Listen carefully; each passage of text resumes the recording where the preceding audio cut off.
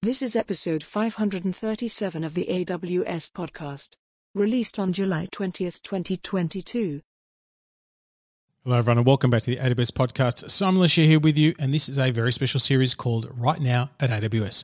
Hosted by Adi Doptis, it's a special series focusing on enterprises across industries. We hope you enjoy it. This is Right Now at AWS, the podcast series that surfaces patterns, best practices, and successful solutions across every imaginable industry. I'm your host, Katie Doptis. Data-driven media and entertainment companies are on a journey to know their in-house data and apply those insights across the business for better products, services, and operations. And increasingly, they're going even further, according to IDC, with 75% of enterprises now using new external data sources to enhance their decision-making. For example, leveraging third-party data to find trends that inform licensing, casting, and marketing decisions. But integrating third-party data comes with challenges like several vendors and various integration methods that result in data professionals spending an estimated 50% of their time on operational execution rather than value-add work. So today, Harry Lin, AWS Data Exchange Business Development Specialist for M&E, is here to talk about emerging data use cases and strategies to simplify data integration into workflows. Harry, thank you so much for being here. Thank you, Katie. Happy to be it. So tell us, what are cutting-edge data integration use cases in M&E? Sure. There are a few that come to mind. I think I might focus on three of them. So one of them is that you can use M&E data, third-party data, to inform content decisions. So these are actual decisions around like making TV shows and movies and streaming series. You can use this M&E data if you analyze it in really interesting ways to help inform your casting decisions, even your story and narrative decisions, and certainly things like formats, like should it be a series? Should it be a movie? A second one is that we know a lot of customers are licensing M&E data to improve certain key aspects of their streaming business, because streaming is the future, right? Streaming is eating everything. And in the streaming battles, one of the biggest challenges that all the platforms have is fighting customer churn, right? So this is when someone subscribes for the free trial and then binges the series they want, and then they cancel their free trial, right? So reducing customer churn is, I would almost say, like one of the number one priorities of all the streaming platforms, and analyzing M&E data can help you combat that. And then the third interesting use case that came to mind is M&E data is classified as alternative data in other industries, specifically FSI and government analysis. Sorry, FSI jargon, financial services. So you have hedge funds and investment banks. They analyze this quote unquote alternative data to help inform their investment decisions, right? Do you want to advise, buy, sell, or hold Disney stock? Well, obviously you look at Disney's financials, but you also want to look at alternative data around movies, TV, streaming, park attendance. And so data can be used that way. We also know there's a government agency licensing data, and they're looking at box office grosses to help inform analysis around recessions around the world, economic recessions. So I just find that really fascinating that buying tickets at the box office helps some government analysts figure out how recessions are doing. That is really interesting. And I think the latter use case that you said actually makes a lot of sense. I think that you can glean a lot of information about people's discretionary spending and, apply that on a macro level. And the first use case, you talked about content, decision-making, and casting. That also makes a ton of sense. But I was a little bit curious and wanted to double click on the churn. So how can third-party media and entertainment data help media and entertainment companies understand churn or prevent churn for their platforms? Right. So yeah, let's dive a little bit deeper on that. So the analysis would, it's not just one third-party data set that's going to give you all the insights you need if you run a streaming platform, right? So you're also looking at a lot of your own first-party data. When do people sign up? What did they sign up? What did they watch? When did they cancel their membership? Obviously. But the third-party data you're adding is things like subgenres, so that you can associate what they watched on your platform with like other content. So for example, gut instinct might tell you that if you binged Lord of the Rings, you might also like Stranger Things. Or maybe your gut doesn't tell you that. But you know what I'm saying is that gut instinct tells you things. But data, metadata around titles, properties, can actually give you some science around that. And you can crunch it at scale, right? So you can look at every TV series genre and subgenre, every movie genre and subgenre, see what they're consuming, see what they browsed on, and then that can help make decisions around, well, what should I promote? What should I license? Should I buy more darkly themed sci-fi movies? Should I buy Nordic detective thrillers? Content is sliced so thinly now, right? It's so micro targeted, but that's the beauty of streaming. But to be able to figure out what do people want, that's what you need this third party metadata for. Does that make sense? That makes sense. And that is super interesting. I really think that the power in that is pretty vast. So obviously you're assessing and knowing certain things about your customer based on their usage on your platform, and then adding those elements to enhance those insights and to really put, like you said, science behind some of your instincts. And pretty soon I think you could find out that your instincts could be kind of wrong. Yes. I mean, instincts only go so far. And your instinct doesn't really tell you that I liked these 5 movies I watched on your platform because of what? Did they have the director in common?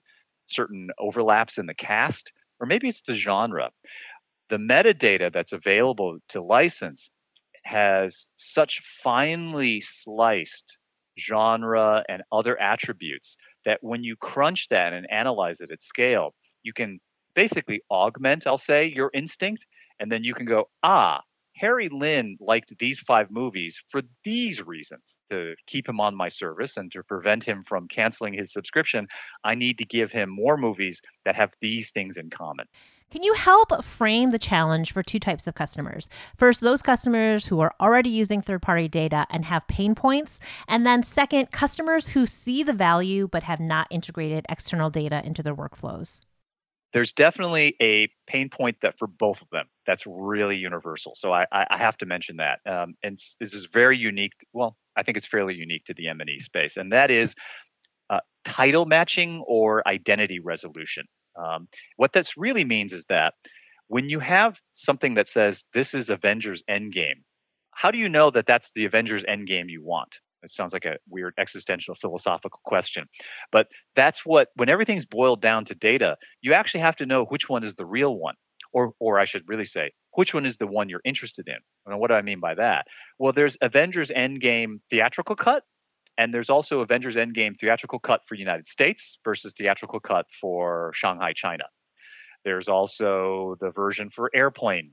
There's also the version for cable TV. There's also the one for Disney Plus streaming, et cetera, et cetera, et cetera. And you can see now that there can be, 50 different real versions of Avengers Endgame. And so if you're in this industry and your business is to manipulate, distribute, market, house, stream, et cetera, Avengers Endgame, you can see where the challenge comes in is I have all these catalogs, I have all these libraries that say this is Avengers Endgame, but I need to know which one. You need a source of truth for that. And there are certain data sets that are very good at doing that, at sort of deduping and matching so that you know, this entry of Avengers Endgame is the HD Australian streaming version that I'm looking for.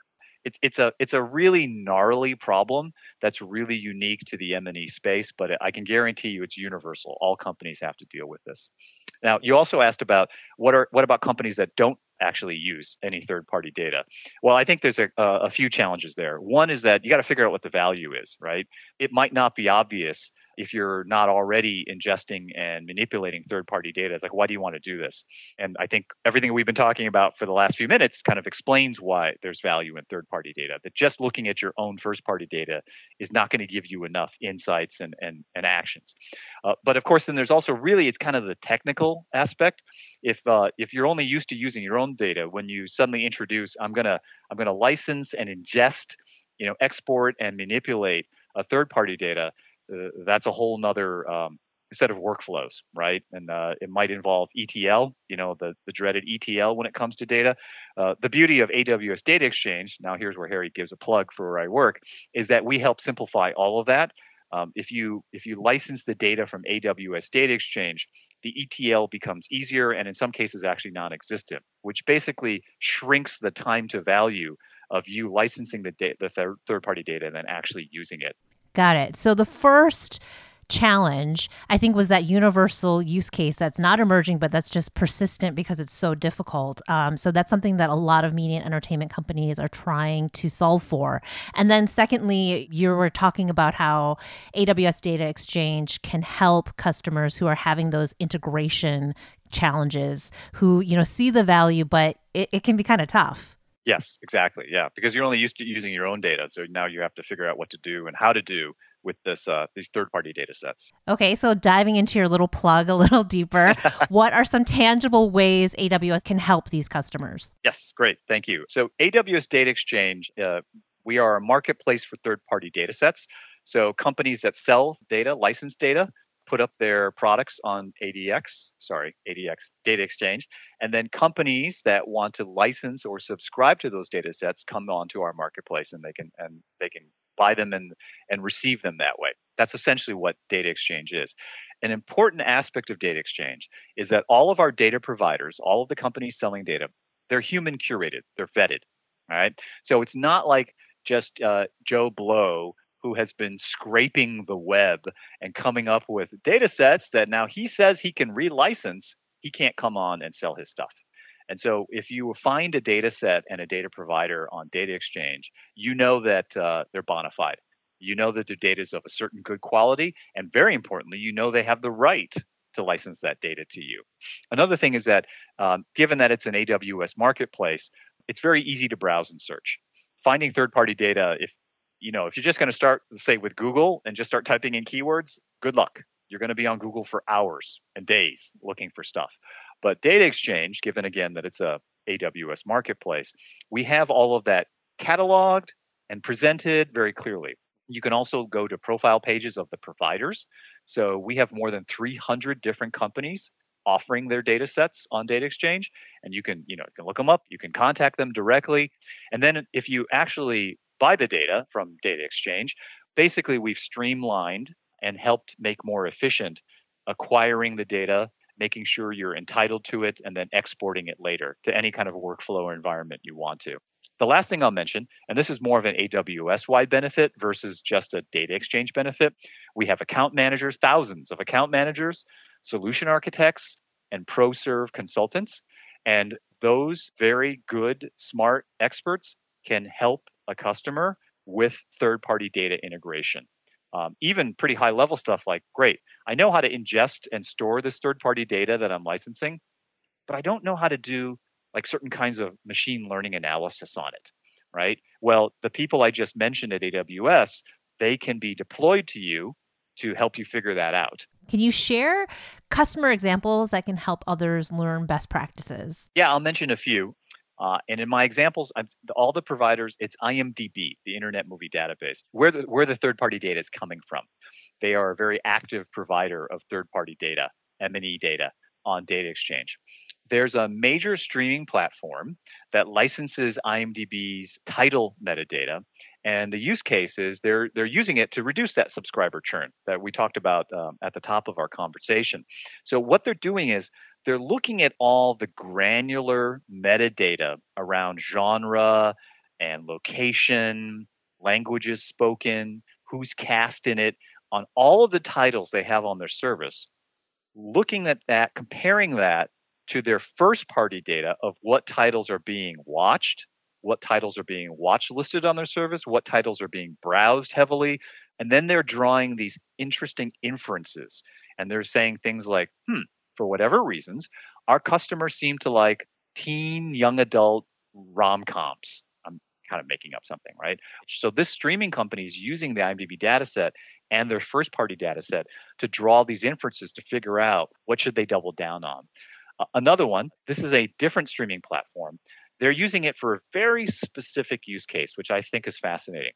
They're using it for what they call out-of-catalog search results. So what does out of catalog search results mean? I think you all can relate to this. You've all done this. You've logged on to your favorite streaming service and you've searched for a movie or TV show, but that streaming service doesn't have it, right? So you're looking up, I don't know, The Matrix, and The Matrix isn't on that streaming service. They will, of course, show you on the screen all these other movies that they want you to watch that they do have on your service. So that's what I mean by out of catalog search results. Why is this so important? It is so important because it turns out that the results that the streaming service shows you when they don't have the title you searched for can kind of make or break whether you're going to spend a lot more time on it. It could turn a 5-minute interaction on the service from 5 minutes because you were disappointed. You couldn't find what you wanted. It could turn it into a 5-hour session where you're just binging and streaming and binging and streaming because of all the things they do have that, oh my God, it turns out I loved. Being able to really figure out which titles I have on my service that I should show you when you search actually for something else is really critical to keeping you satisfied. It keeps you on the service. And satisfaction is one of the KPIs of reducing churn. And then the other use case I'll mention, because it's extremely common among customers, I'm very aware of, is pay TV companies. So like think cable companies, right, around the world. They're licensing IMDb title metadata as a source of truth catalog. So this goes back to what we talked about a few minutes ago, where if you are a pay TV company and you get a TV series from the original studio, you have the right now to broadcast it out to all of your cable subscribers. That comes with metadata, like the director, the running time, the cast, etc. But that metadata was provided by the studio. It may or may not be accurate, and it may also won't match the other metadata for the same series that you're offering on your VOD platform, because your VOD platform might offer a different version than your cable customers get. And so now you can see again, we're back to this whole, it's like, what is really the right entry and the right metadata for this TV series that I'm trying to offer on my two different sets of customers? And so the IMDb data acts, the licensing the IMDb data, it acts as a source of truth. So it's kind of a real nuts and bolts use case, but it's again very incredibly important to the operation of a pay TV and VOD company. Those are some really cool examples. And if someone wants to learn more, what can they do? If they want to learn more about integrating data, where can they go? Sure. The best thing to do is visit the homepage of AWS Data Exchange. And I will say the URL, which is always fun when you're doing it verbally. It is aws.amazon.com/data-exchange. And on that homepage, they will find the catalog of all the thousands of data sets available for licensing. And they can also very easily browse and search for the 300 data providers, the companies that are selling data. They can find that there as well. And also, if anyone just wants to reach me personally, I'm Harry Lin on LinkedIn. Just look for the Harry Lin with AWS. And we can add the link to AWS Data Exchange in the show note. Harry, thank you so much for taking the time today. Katie, my pleasure. Thank you.